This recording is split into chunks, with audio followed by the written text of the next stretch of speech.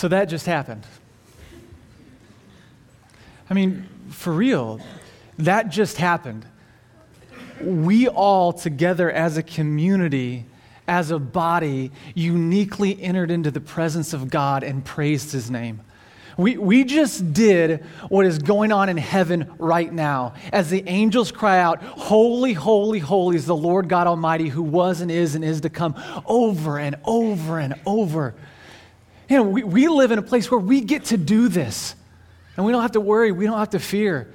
It's just blowing my mind right now how amazing our God is, how much He loves us, how much He desires us to praise His name. He's a mighty God. You know, I tell you what, there's this idea, and I think about the might of God, and I think the opposite of that is helplessness. I've watched a movie or two in my day. I don't know, that sounded like I was bragging. I want to brag, but I watched a movie one time. But there's certain movies, the action movies, disaster movies, suspense movies, where you'll have a group of people together, something awful will happen, something terrifying will happen, and then one of them will just melt. Right? They'll just become utterly helpless, incapacitated, just paralyzed by fear. You know what I'm talking about? You've seen this, you've experienced this. Now, when you see this happen, how do you feel about that person? Did anyone here feel compassion for that person? Like, oh, you poor thing, you're panicking. I've never felt that, ever. One time have I felt compassion for that person. Now, I feel more compassion towards them than I ever have before because I think God is transforming my heart and I should feel sorry for people. But when I was growing up, man, I despised that person. I thought, leave them behind. They deserve to die. They're polluting the gene pool. Like, I know, it's not good. That was my flesh. But that's the way that I felt towards those people that were helpless. Because I wasn't raised to be helpless. I remember my mom, when I was really young, and I was writing things for school, and I would ask, "Hey, Mom, how do you spell?" I wouldn't even get all the words out of my mouth before she would say, "Look it up." And first of all, my thought was, how am I supposed to look it up if I don't know how to spell it? And second of all, I would be dreading the task of going into the other room and grabbing one of the Encyclopedia Britannica editions and then thumbing through that for the next hour to figure out how to spell the word. Right? But my mom, her goal was not that I would know how to spell things. It was that I would know how to do things for myself, that I wouldn't be helpless. I remember when my dad was training me in athletics, he pushed me very, very hard because he didn't want me to be helpless. He didn't want to raise a helpless child. In America, right, we idolize self-sufficiency. We want to be able to do things by ourselves. We don't like to ask for help. I love to give help sometimes, okay? Sometimes I really do. I really enjoy giving help to people, but I never want to ask for help, ever. I never want to ask for help. It just feels, I don't know, I can't even describe the feeling, but I wasn't raised to do that. So one day in college, I'm with my buddy Chris, and we just got finished working out, and we're hanging out in my apartment, and I realized, oh my, I've got an appointment I need to get to. I got to go. I got to run and jump in the shower. Chris, you got to go. So I run to jump in the shower. Chris leaves. I jump in the shower, and I'm about to turn on the water, and I hear banging at the door. And I'm thinking, you've got to be kidding me. I'm running late. Obviously, Chris is the type of person that loses everything. He's left his keys or his cell phone or something in the house because I had one of those doors that locked automatically. So once he leaves, he can't get back in. So I jump out of the shower, and I'm going to my room to put on my clothes, and then Chris leaps out and scares me. He screams, and I have never experienced terror like I experienced in that moment. I mean, just fear gripped my life. Now, Psychology 101, I learned that there are two types of people in this world when it comes to those type of situations. Because you have a hypothalamus in your brain, and you either fight, right? You punch someone, or you flee. It's fight or flight, right? These are the two types of people when it comes to fear. They lied to me. There was a third type of person. This type of person is the melter. I go, and I just melt to the floor, right? I mean, hands down, the least manly thing I've ever done in my entire life, right? This is probably my wife doesn't want to have kids, right? Because she's afraid she wants to adopt because she's afraid we'll have melters. And in that moment, there on the floor, I realized I'm the person I despise. I deserve to be left behind right now. Like, I don't deserve to be carried any farther. It was just, it was an awful moment in my life because helplessness is not something that we think is good. We think self-sufficiency is good. And my question today is this an American thing or is this a Christian thing? Because if it's a Christian thing, then we need to embrace this, right? We need to get rid of all the helpless people if that's a Christian thing. But if it's not, we need to figure out how are we supposed to interact. So why don't you grab your Bibles? We're going to be in Luke chapter 11. If you grab one of the beautiful blues, it may be on page 564. I was informed last gathering that there are 2 different page number beautiful blues, right? So you may have one, you may have the other. But nonetheless, it's still Luke chapter 11 in both. Luke chapter 11, and I thought that we would start out in Luke today in honor of George Lucasfilms being bought by Walt Disney World Corporation. I'm the campus pastor of Walt Disney World, and Luke is a very famous name in Star Wars, right? He's the one who has a father. So Luke chapter 11, it says, "Now, Jesus was praying in a certain place. And when he finished, one of his disciples said to him, 'Lord, teach us to pray as John taught his disciples.'" Now, I read that and I think, what a normal request. This disciple of Jesus's has seen him pray. He's seen him pray time and time again. He's seen that Jesus goes away and prays. He spends all night praying. He prays and he thanks God for food. He asks God to do things. I mean, he prays a lot. And so he says, wait, I want to know how to do this. Now, I'm going to put myself in his sandals. Now, I don't know if this is what he was thinking, but when I look at it and I think about, okay, I'm walking with Jesus. I'm hanging out with Jesus. This guy prays and crazy things happen, right? He prays and a guy who's blind receives his sight. He prays and a guy who's lame, who can't walk, now can walk. He prays and demons come out of people. Right? When Jesus prays, stuff happens. Right? When Jesus prays, the Father actually listens. And for me, who wants stuff to happen, who wants my prayers to be answers, who wants to get stuff done, I want to know what is the wording I need to use that will turn God into my own genie, right? That will make God act on my behalf. What's the wording? Is there a certain position? Do I need to kneel? Do I need to stand and raise my hands? Is this I need to be alone in public? Or is there some certain phrase that I need to say that will work? That would be my thought. That may have not been his thought. But here's what Jesus says. He goes into one of the versions of the Lord's Prayer. And he says this. He says, "Father, hallowed be your name. Your kingdom come. Give us each day our daily bread. And forgive us our sins, for we ourselves forgive everyone who's indebted to us. And lead us not into temptation." Most of us have heard this prayer or a version of this prayer before. But what is interesting to me is Jesus decides that he wants to elaborate upon a certain portion of this prayer. Only one part of this prayer. He's going to elaborate upon it. And here's what he says in verse 5.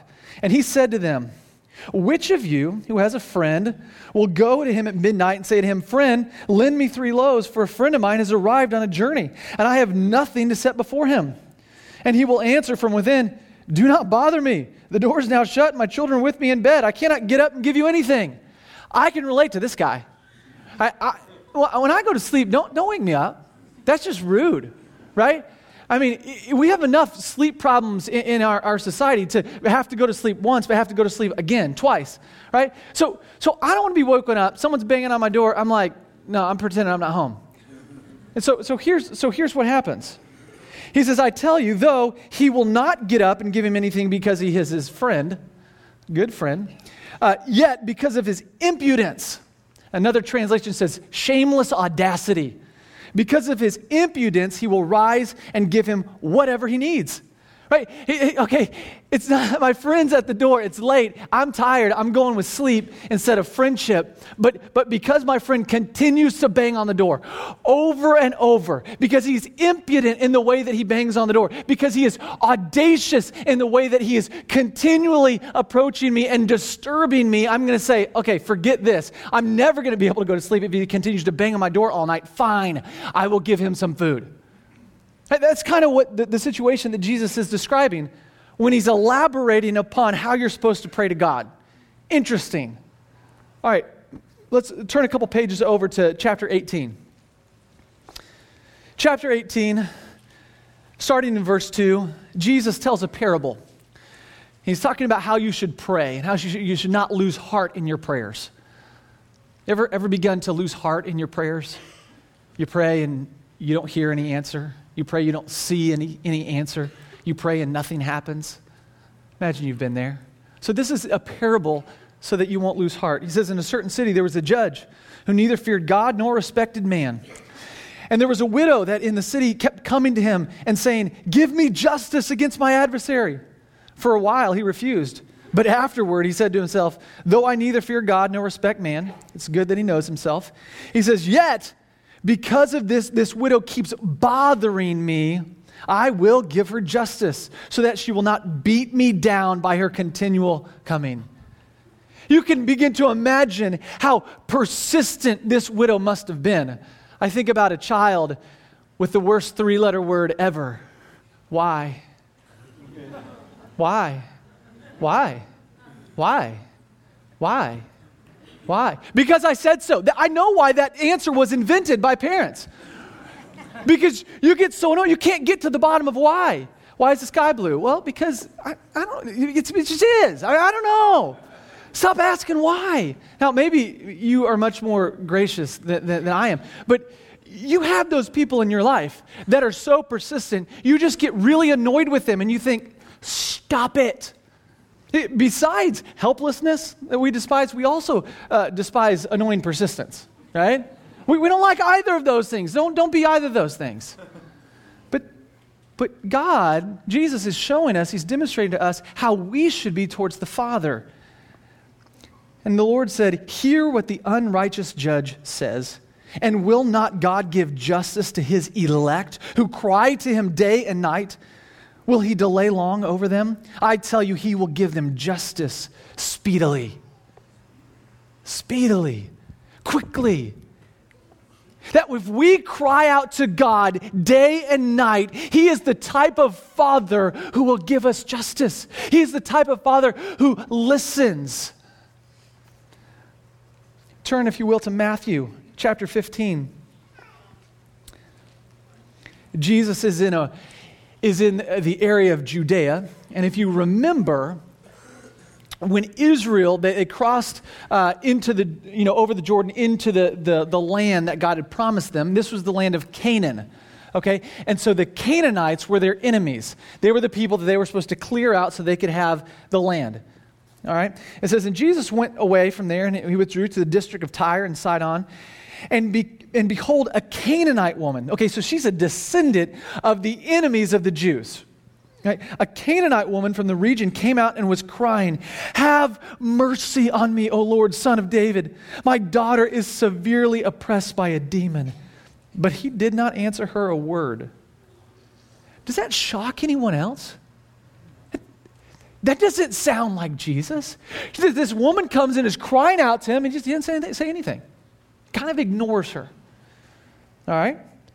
And his disciples came and begged him, saying, send her away, for she is crying out after us. She's annoying us. This is frustrating. Just send her away. And he answered, I was sent only to the lost sheep of the house of Israel. But she came and knelt before him, saying, Lord, help me. And he answered, it is not right to take, or he says, is it not right? It is. Let's try again. Reading. It happens.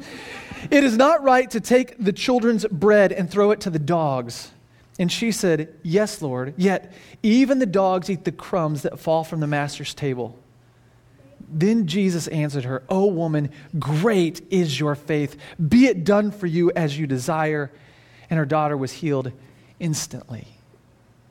This lady is turned away 3 times, and she continues to come after Jesus with her request. And he has compassion upon her, and he heals her daughter. Go back to Luke chapter 18. Luke chapter 18, starting in verse 35, Jesus is on his way to Jerusalem. This is when he's headed to Jerusalem to do what he came to this earth to do. He's on a mission, and it's a pretty epic mission. He is going to save the world, okay? He's going to defeat death. He's going to defeat sin. He's going to die, on the cross. This is what he came to the earth to do. He came to die. And so he's on his way to Jerusalem to do that which he came to do.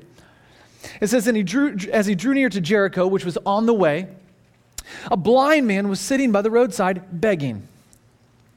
And hearing a crowd going by, he inquired what this meant. And they told him, Jesus of Nazareth is passing by. And he cried out, Jesus, Son of David, have mercy on me. And those who were in front rebuked him, telling him to be silent. But he cried out all the more, Son of David, have mercy on me. And Jesus stopped and commanded him to be brought to him. And when he came near, he asked, what do you want me to do for you? And he said, Lord, let me recover my sight. And Jesus said to him, recover your sight. Your faith has made you well. The disciples asked Jesus to teach them how to pray. And Jesus paints for them a picture of who it is that they are praying to. I mean, there's a story earlier in the Gospels where Jesus is teaching in this house, and it's so packed that no one can get in. And there are a few guys who have a buddy that's lame. Like, he can't walk. And they want to see Jesus so bad. They want their friend to be healed by Jesus so bad that they go up on the roof and they open up the roof. They destroy this guy's roof to lower down their friend in front of Jesus. Can you imagine we're sitting here having a great conversation? You've just laughed at some quib that I made, right? You can imagine it. It's not that hard. And all of a sudden the roof starts falling apart, right? Things start dropping from the ceiling. We're like, what is going on? I mean, this takes a lot of effort. And Jesus sees their faith and he heals their friend. How cool is this? Jesus has just preached the Sermon on the Mountain. He comes down. And there is a leper waiting for him. Now, if you were a leper, this is the way you were supposed to interact in society. As soon as you got near anyone at all, you were supposed to cry out, unclean, unclean, I'm unclean, I'm unclean, unclean, unclean, so they would know to stay away from you because they didn't want you to infect anyone else. They didn't want you to make anyone else unclean or to pass on your leprosy. And this guy comes up to Jesus, a teacher, a rabbi, and begs to be healed, and Jesus touches him and heals him. There's a story of the woman who was likely a prostitute, and she comes to the Pharisee's house because she hears Jesus is there. And she shouldn't be coming to a Pharisee's house. She's a sinner. And then she goes in and she actually touches Jesus' feet. She's unclean, and she touches a rabbi. And Jesus has compassion upon her. And he forgives her. There's a man in the book of Mark, one of my favorite stories, who has a son that's been possessed by a demon, and over he gets possessed, and it throws him into convulsions. Sometimes it throws him into the fire. Sometimes it throws him into the water to try and kill him. And he cries out to Jesus, heal my son. And Jesus says, well, do you believe? And the man takes stock. He says, I believe, help my unbelief.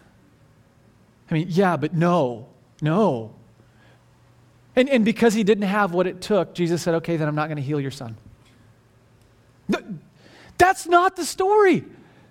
No, I don't believe like I should. Help my unbelief. And Jesus has compassion upon the man, and he heals his son. Over and over throughout Scripture, we see this beautiful picture of God as a loving Father who sent his Son to reveal himself to us, to save us, and his Son, who is revealing to us the Father, has compassion when people approach him in desperation, when they helplessly and persistently approach him.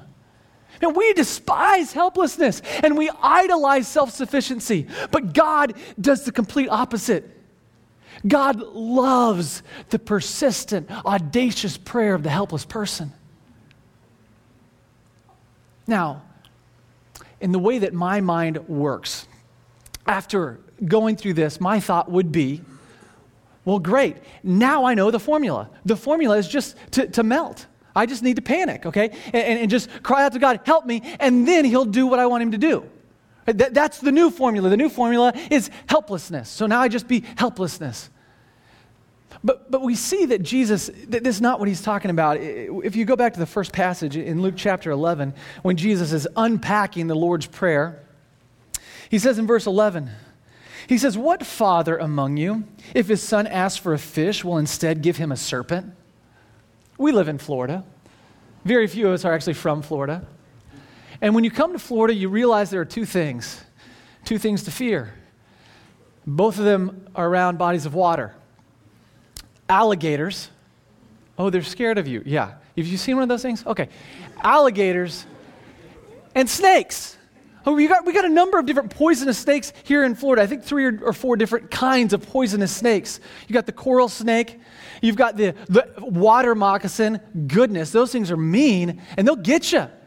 Okay, Jesus says, what father among you, if your son's like, hey, Dad, I'm really hungry, Dad will go, here's a water moccasin. Enjoy. No one's going to do that. I mean, that's awful. No one would do that. No one would do that. And he says, if he asks for an egg, we'll give him a scorpion. If you then, who are evil, know how to give good gifts to your children, how much more will the Heavenly Father give the Holy Spirit to those who ask him?